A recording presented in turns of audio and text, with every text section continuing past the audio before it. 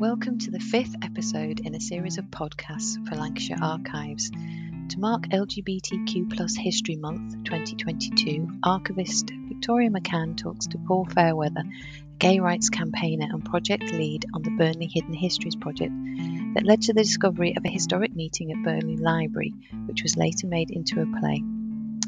Also, Mike Jackson, who was a leading member of the Lesbian and Gay Men Support the Miners campaign group, whose story was made into a film called Pride in 2014. We started by talking about young people and politics and how things have changed since the 1970s and 80s. Please note, however, that the views and opinions expressed are those of the participants and not Lancashire County Council. I got invited to speak to the school climate strike march in about 2 years ago, I suppose now. And it was amazing. 150,000 people there, all school students. Yeah, that's active. That's committed. I mean, obviously within the LGBT community, things are very different from Paul and I's youth, because we have achieved so much. Then we were literally fighting for our lives, fighting for custody of our children, fighting for the right to have sex. You name it. You know, we had no rights whatsoever. We were decriminalised after the 1967 Sexual Offences Act, but that didn't mean the difference between being legal and decriminalised. That sums it up, really, because we were decriminalised, but we had no legal rights whatsoever. And the bizarre thing about that 1967 Act is that criminal prosecutions against gay men quadrupled following that Act. So the myth is that the Act, well, it's not a myth. It's true that the Act did make homosexuality no longer illegal. But then we had an introduction of a new law called gross indecency, and the bigotry of the police and the courts was such that there was a huge increase in prosecutions against gay men. So, and the police did all kinds of illegal things, like setting pretty policemen in plain clothes, you know, torn jeans and leather jackets to go into public toilets where gay men hung out for sexual liaisons because there wasn't anywhere else to go. We didn't have gay bars and clubs in a lot of towns, and they just went in there to entrap them. So yeah, I think young people are just as political. And as Paul just said, then this plaque that they put up in Burnley, 50 young people turned up to it and they just didn't know, and that's the problem. I mean, I don't think they're less political, but they just don't know about stuff that happened 50 years ago. It's almost too near in history. And when you tell them, they're fascinated and interested and concerned.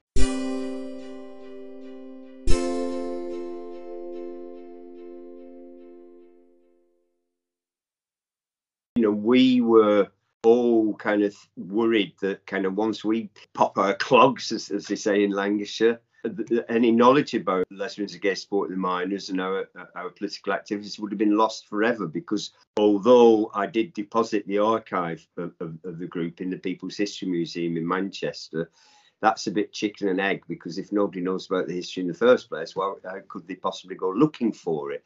And I seriously was of a mindset where I was thinking, well, you know, when I'm dead and gone and the rest of us are dead and gone, 40 years ago now, perhaps one day some undergraduate or postgraduate will be doing a dissertation and blow some dust off this old file and go, oh my God, yeah.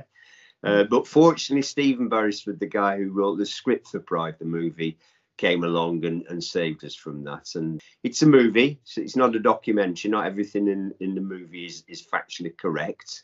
He got the spirit of what we did 100%, and the reality is about 70%. You know, 30% of it is dramatised, yeah, and we have no problem with that. I mean, I was involved in a lesbian gay sport and miners group in Manchester, and again, there was very little record. We just did it because there was no like social media in a sense. There's very little records of that, but I think it was incredibly powerful. And I remember being at the Gay Pride March when the miners appeared. Was an amazing experience, and I think the whole powerful thing of that film was incredibly powerful for people. And it remembers the people, you know, like Michael Recruiter involved in that campaign. It had a big impact at the time on communities up and down the country, really. What pits were you involved in Manchester there? Can you remember?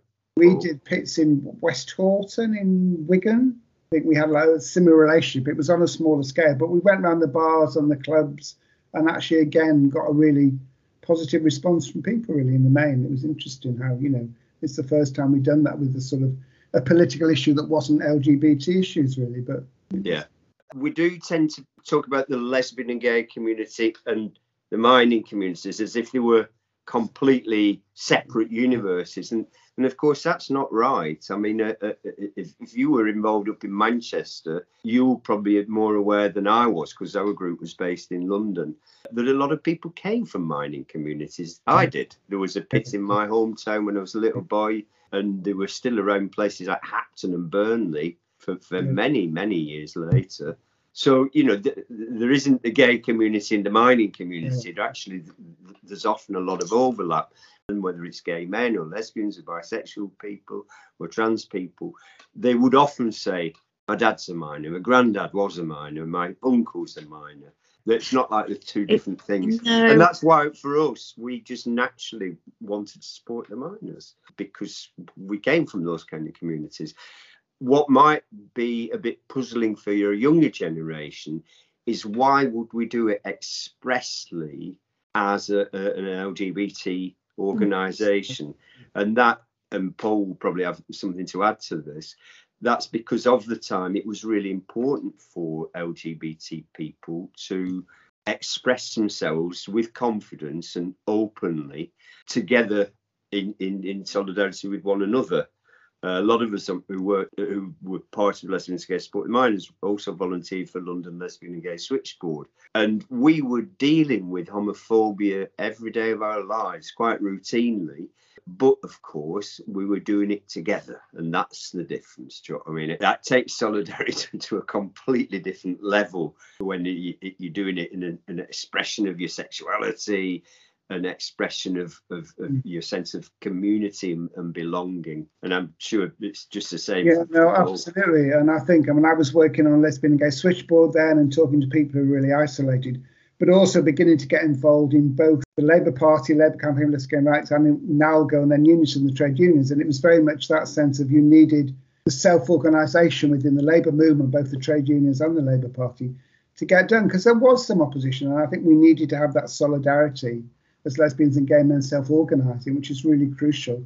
And I think, you know, that's not needed now. But in those days, there was opposition from people within the Labour movement. Absolutely. And we mustn't brush over that. You know, the Labour movement has had its fair share of sexism, homophobia and racism. Within our lived experience, that's true, Paul, isn't it? We've got to be aware of that. And a lot of people work very hard fighting kind of sexism, racism, homophobia within the movement.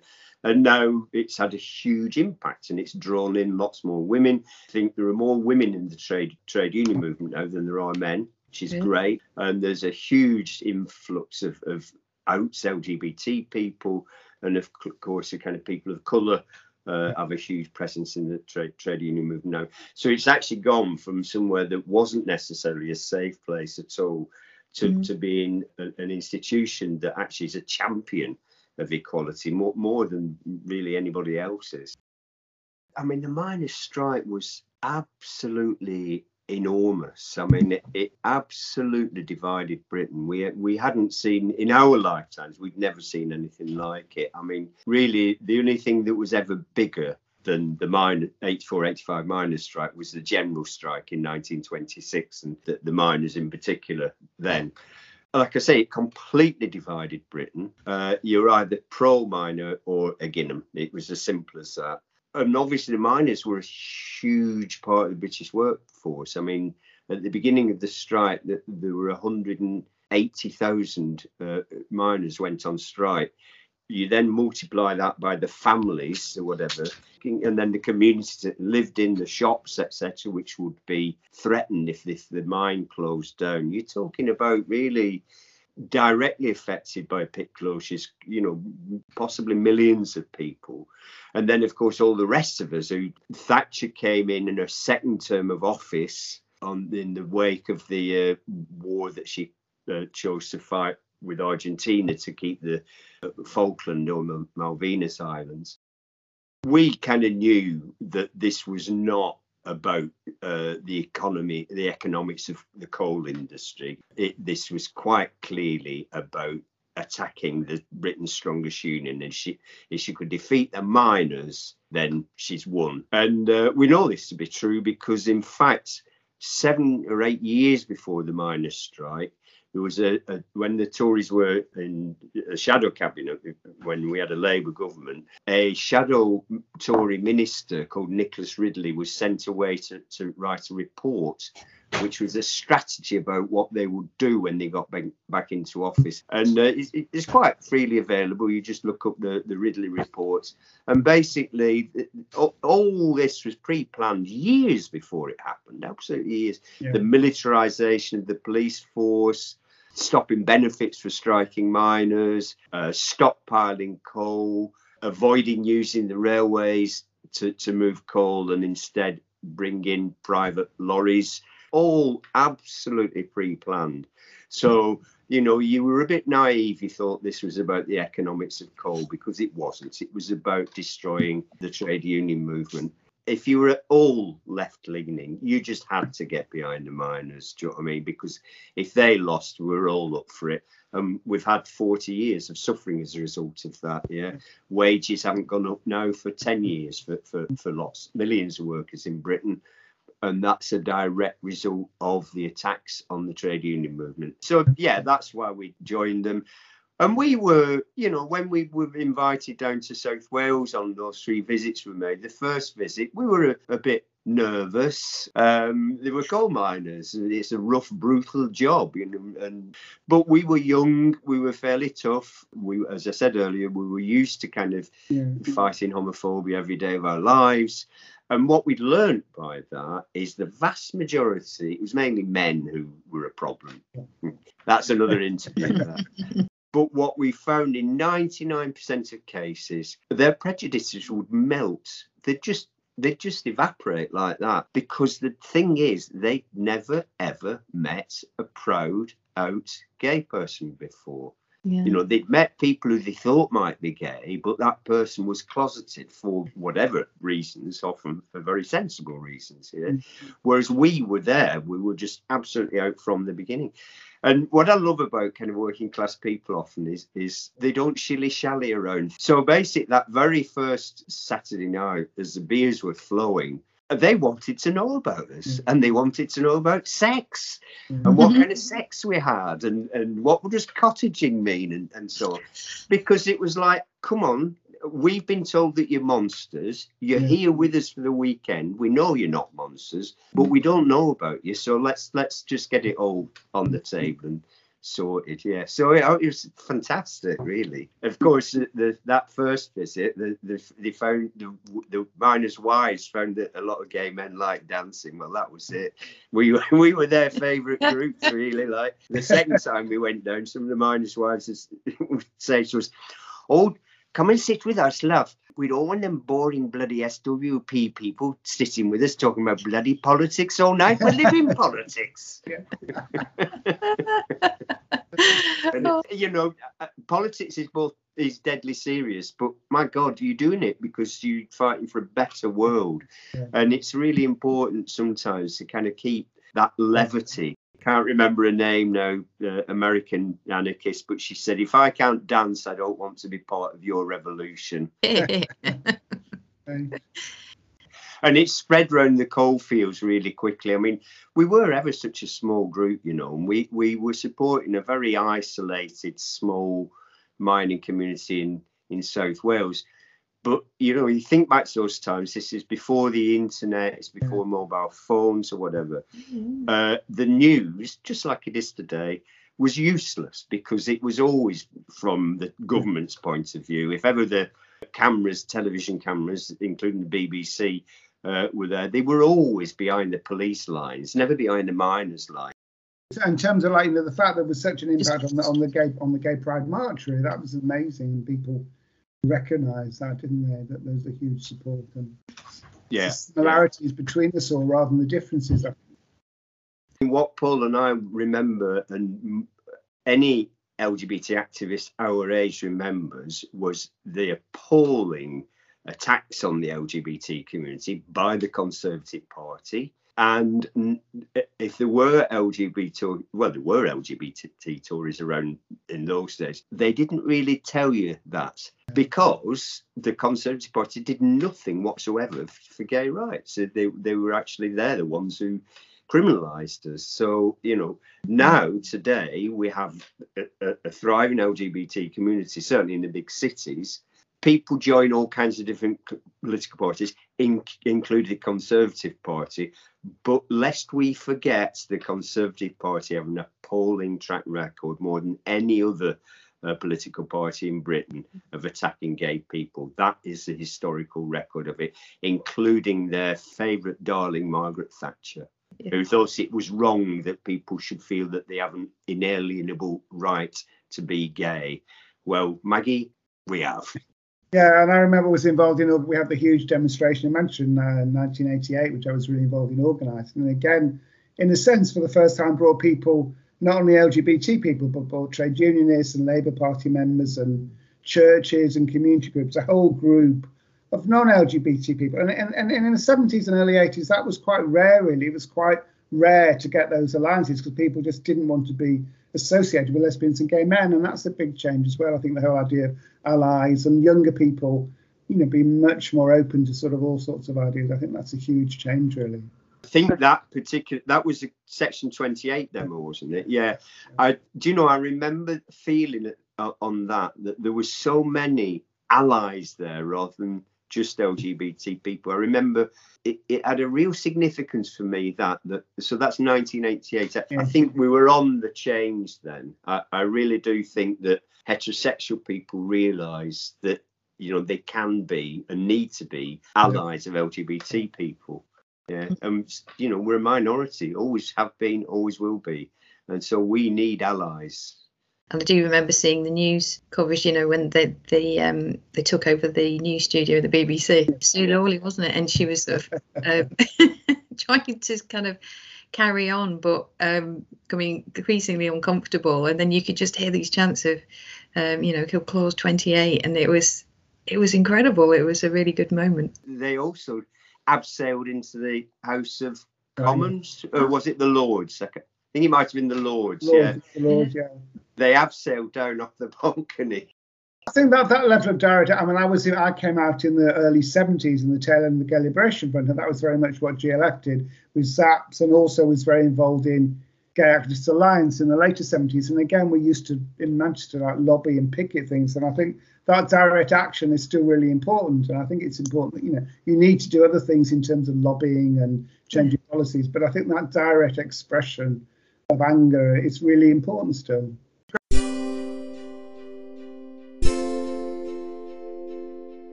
I asked Paul to tell us a little bit about the history of the Gay Liberation Front. It started in 71. I mean, Audrey Walters and David Furback, I knew they were in New York, and they came back and started a meeting, I think in 71 at the London School of Economics. And then very shortly, lots of people got involved in that. My friend Geoffrey Weeks, as a historian, went to those meetings. Peter Tatchell went to the early. Lots of people who went on to become key in the gay movement were involved in GLF. I mean, I came out at the tail end of GLF, but I remember going to there was a series of squats in Brixton. I remember going to Railton Road, probably in 1975, and amazing characters were there, like lots of drag queens, and there were lots of activists, and they'd squatted a whole series of squats in Brixton. And again, they had a big impact in starting lots of campaigning activity, really. And Jonathan Blake, who's featured in the movie Pride, he and his partner Nigel Young both were involved in LGSM, and they live in one of those very places that Paul was talking about. There were 2 terraced streets, 5 houses on either side. And what they did, once they turned it into a housing cooperative. That's it. I spent a few months in one of the squats there as well. Been big improvements in some parts of the world. If you look at what's going on in Chechnya or in Poland or in Uganda, there's huge backlash against people. And I think that's the danger, and that's what we need to really focus on in terms of, having anti-LGBT zones in Poland and stuff. It's incredible, or people still being criminalised or attacked. There's huge level of violence, and particularly against the trans community. The trans communities get a real level of stigma, discrimination and violence. So I think there's lots to do both in this country, but also to have that worldwide solidarity, really. I think that's really important, solidarity across the world, really. But to be optimistic about that, that younger generation, they're not having any of that nonsense. They realise it's just one planet that we live on. They realise that things like racism stem from finding its roots in colonial history of European countries and imperialism. This again, to me, is why it's so important to keep the historic record. And I've got quite an interesting quote by Richter Norton, who wrote or gave a lecture called Reflections on Gay History in 2008. This really kind of resonated with me because,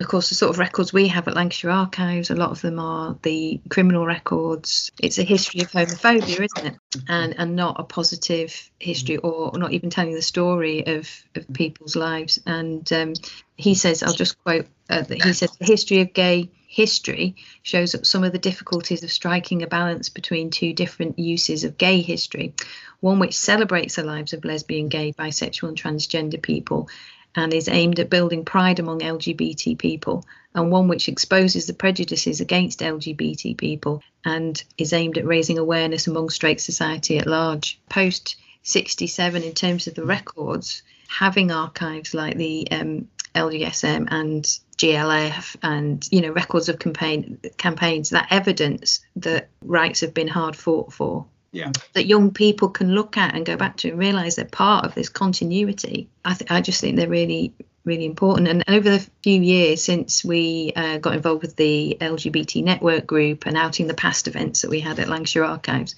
we've had some really good collections. We've had the Campaign for Homosexual Equality for Lancaster and Morecambe, and there was the first conference was in 1973 at Morecambe. And that's really interesting. I was talking to Michael Steve. We had a feedback after the meeting in Burnley. And one thing he was talking about was maybe something happening in 2023, which will be the 50th anniversary of the Morecambe Conference, which was a really crucial event. And there's stuff that's going on. And I know when I worked on the Burnley project, it was like coming into the archive with some of volunteers, going through the court records was fascinating. We found some really interesting stories about not only men being arrested for gross indecency, but a woman living as a man. There was fascinating stuff that was completely hidden. And I think that's true of everywhere. You can go through and find those references to people still living their lives when it was completely illegal. Paul, you might know a bit more than I do about Alan Horsfall, who's a really, he's not well known enough really, and certainly Lancashire should be very proud of him. Working class background and a real early pioneer for LGBT rights before CHE. Do you want to say a bit more on that? Yeah, no, I knew Alan. I came to Manchester in 1978 to work for CHE, which was then the main gay rights organisation in the country. And I met Alan then, but he was also very much involved. Years later, there was a big case in Bolton, the Bolton 7, where a group of people were actually arrested for having sex in a group, and Alan was really involved in that. So, well into his 80s, he was still campaigning. But he was a Labour councillor in Burnley. He was crucial in trying to set up the Esquire clubs, and the meeting in Burnley was very much his case. And he was really from a very working class background, but very shy, very unassuming. But just in the 1950s, for example, he led the northern branch of the Campaign for Homosexual Law Reform, and he was working in a mining village, and he used his home address to actually produce thousands of leaflets when it was completely illegal. And actually he got I remember him saying on the sort of semi-gay bars in Burnley, he got ignored by people because no one wanted to be associated with him because he was openly gay at a time when it was very dangerous to do so. I think he's a great figure, and he has got more recognition now. I mean, the play we did, the Burnley Buggers Ball, Alan was a key part of that actually. So It was great that we were able to do that play. In 1971, they were trying to set up what was basically very much based on a working men's club. So it will be a social club, education, training, support. And they got agreement for the Co-op Hall in Hamilton Street in Burnley. They'd not told them what the meeting was for. When it was found out it was for a gay club, it was rejected. And there was a huge public meeting. A group of local Christian clergy organised a campaign. And there was a big public meeting in Burnley Library in 1971. A group came up from GLF. Andrew Lumsden, who went on to be very involved in gay news, was involved in GLF. A group of GLF people came up. There were local gay people there, and it was a really heated meeting. But it got a huge amount of publicity, national and locally, and it was a really significant time. And Ray Gosling, the broadcaster, was chairing the meeting, and he asked people at one point to stand up, and actually lots of people in the meeting stood up. And it's one of the first times that people publicly talked about their sexuality. So it was a very significant meeting, and it had been forgotten about completely, really. I think the most moving thing for me about that meeting is the moment where, one of these women with the kind of, hairnets, horn-rimmed glasses, looked like the Mary Whitehouse type character, actually stood up and said, well, if we'd had a club like this, my son would still be alive. And, I just think that is so powerful. I was born in the 50s, and growing up in the 60s, it was completely hidden. And I genuinely thought I was the only person in the world who'd ever felt like that. And there was absolutely nothing at school. And there's no one in public life. It was people like John Inman, Larry Grayson, who denied being gay. There were no openly public figures. There were no positive role models. And that has a huge impact when you're growing up. Absolutely. I mean, we had no positive role models at all. There was nowhere you could go safely for information or go to meet people or whatever. So we were both muted and made invisible by the system. So incredibly oppressive, because it means to even protest, you put yourself at risk. Yeah. And like I said, we were silenced as well. Yeah, that we were just ignored by the establishment and by the media. At least if somebody attacks you, you can get angry back. There's a dialogue there. But this was worse than that, because actually we were just absolutely ignored. We were an embarrassment to society. And the irony is, they were always so fascinated by the sexual act. I'm 67 years old. I'm afraid I don't have a big sexual kind of life anymore. But I'm just as much a gay man as I ever was. I'm not defined as a gay man by the sex that I have. It's just that politically you have to assert your sexuality if you're from a minority community like we are. But I'm sure that Paul would agree with me. In a revolutionary way, I want one day for there not to be an LGBT identity, because actually what we really want is things like this to be just so ordinary and everyday. It's like having blue eyes or red hair or whatever. It's just... Who cares? Yeah, but we're quite away from that point. Yeah, it is that whole point, isn't it, of being? And I know it sort of seems simplistic, but it's that point of being. We are human beings first. Everything else sort of comes afterwards. Dividing people is very, very, very useful to the people at the top of society. Tiny number of incredibly wealthy and ipso facto powerful people just love to keep us divided, and it's their job to do that, because if they don't do that, if people are not constantly fomenting hate and division, they've lost it, because we all just turn and look at them and say, it's your fault. I mean, there was a famous letter from I think they were called the Conservative Group for Homosexual Equality, and it was leaked to us, and it's in the archive actually. It was expressing concern about lesbians and gay support of the minors. Do you know what I mean? Because this said it would rock the boat. And there was always this kind of mealy-mouthed group of people as well, not just the gay Tories, but others as well, who were all kind of concerned that we don't rock the boat too much. So you've got to be nice and kind of just ask people to be nice to you. It doesn't work like that. You actually have to be bolshy sometimes. Paul said earlier, you've got to occupy and you've got to scream and shout, because that's the only time that you'll really get listened to. They're not going to, you can't just say to them, please be nice to us, because they're not. You've got to assert yourself and say, you will listen to us. Yeah, we have our rights, and we are going to take those rights, and you're not going to bless those rights upon us. Nobody's ever given anybody rights. You get your rights by fighting for them and demanding them.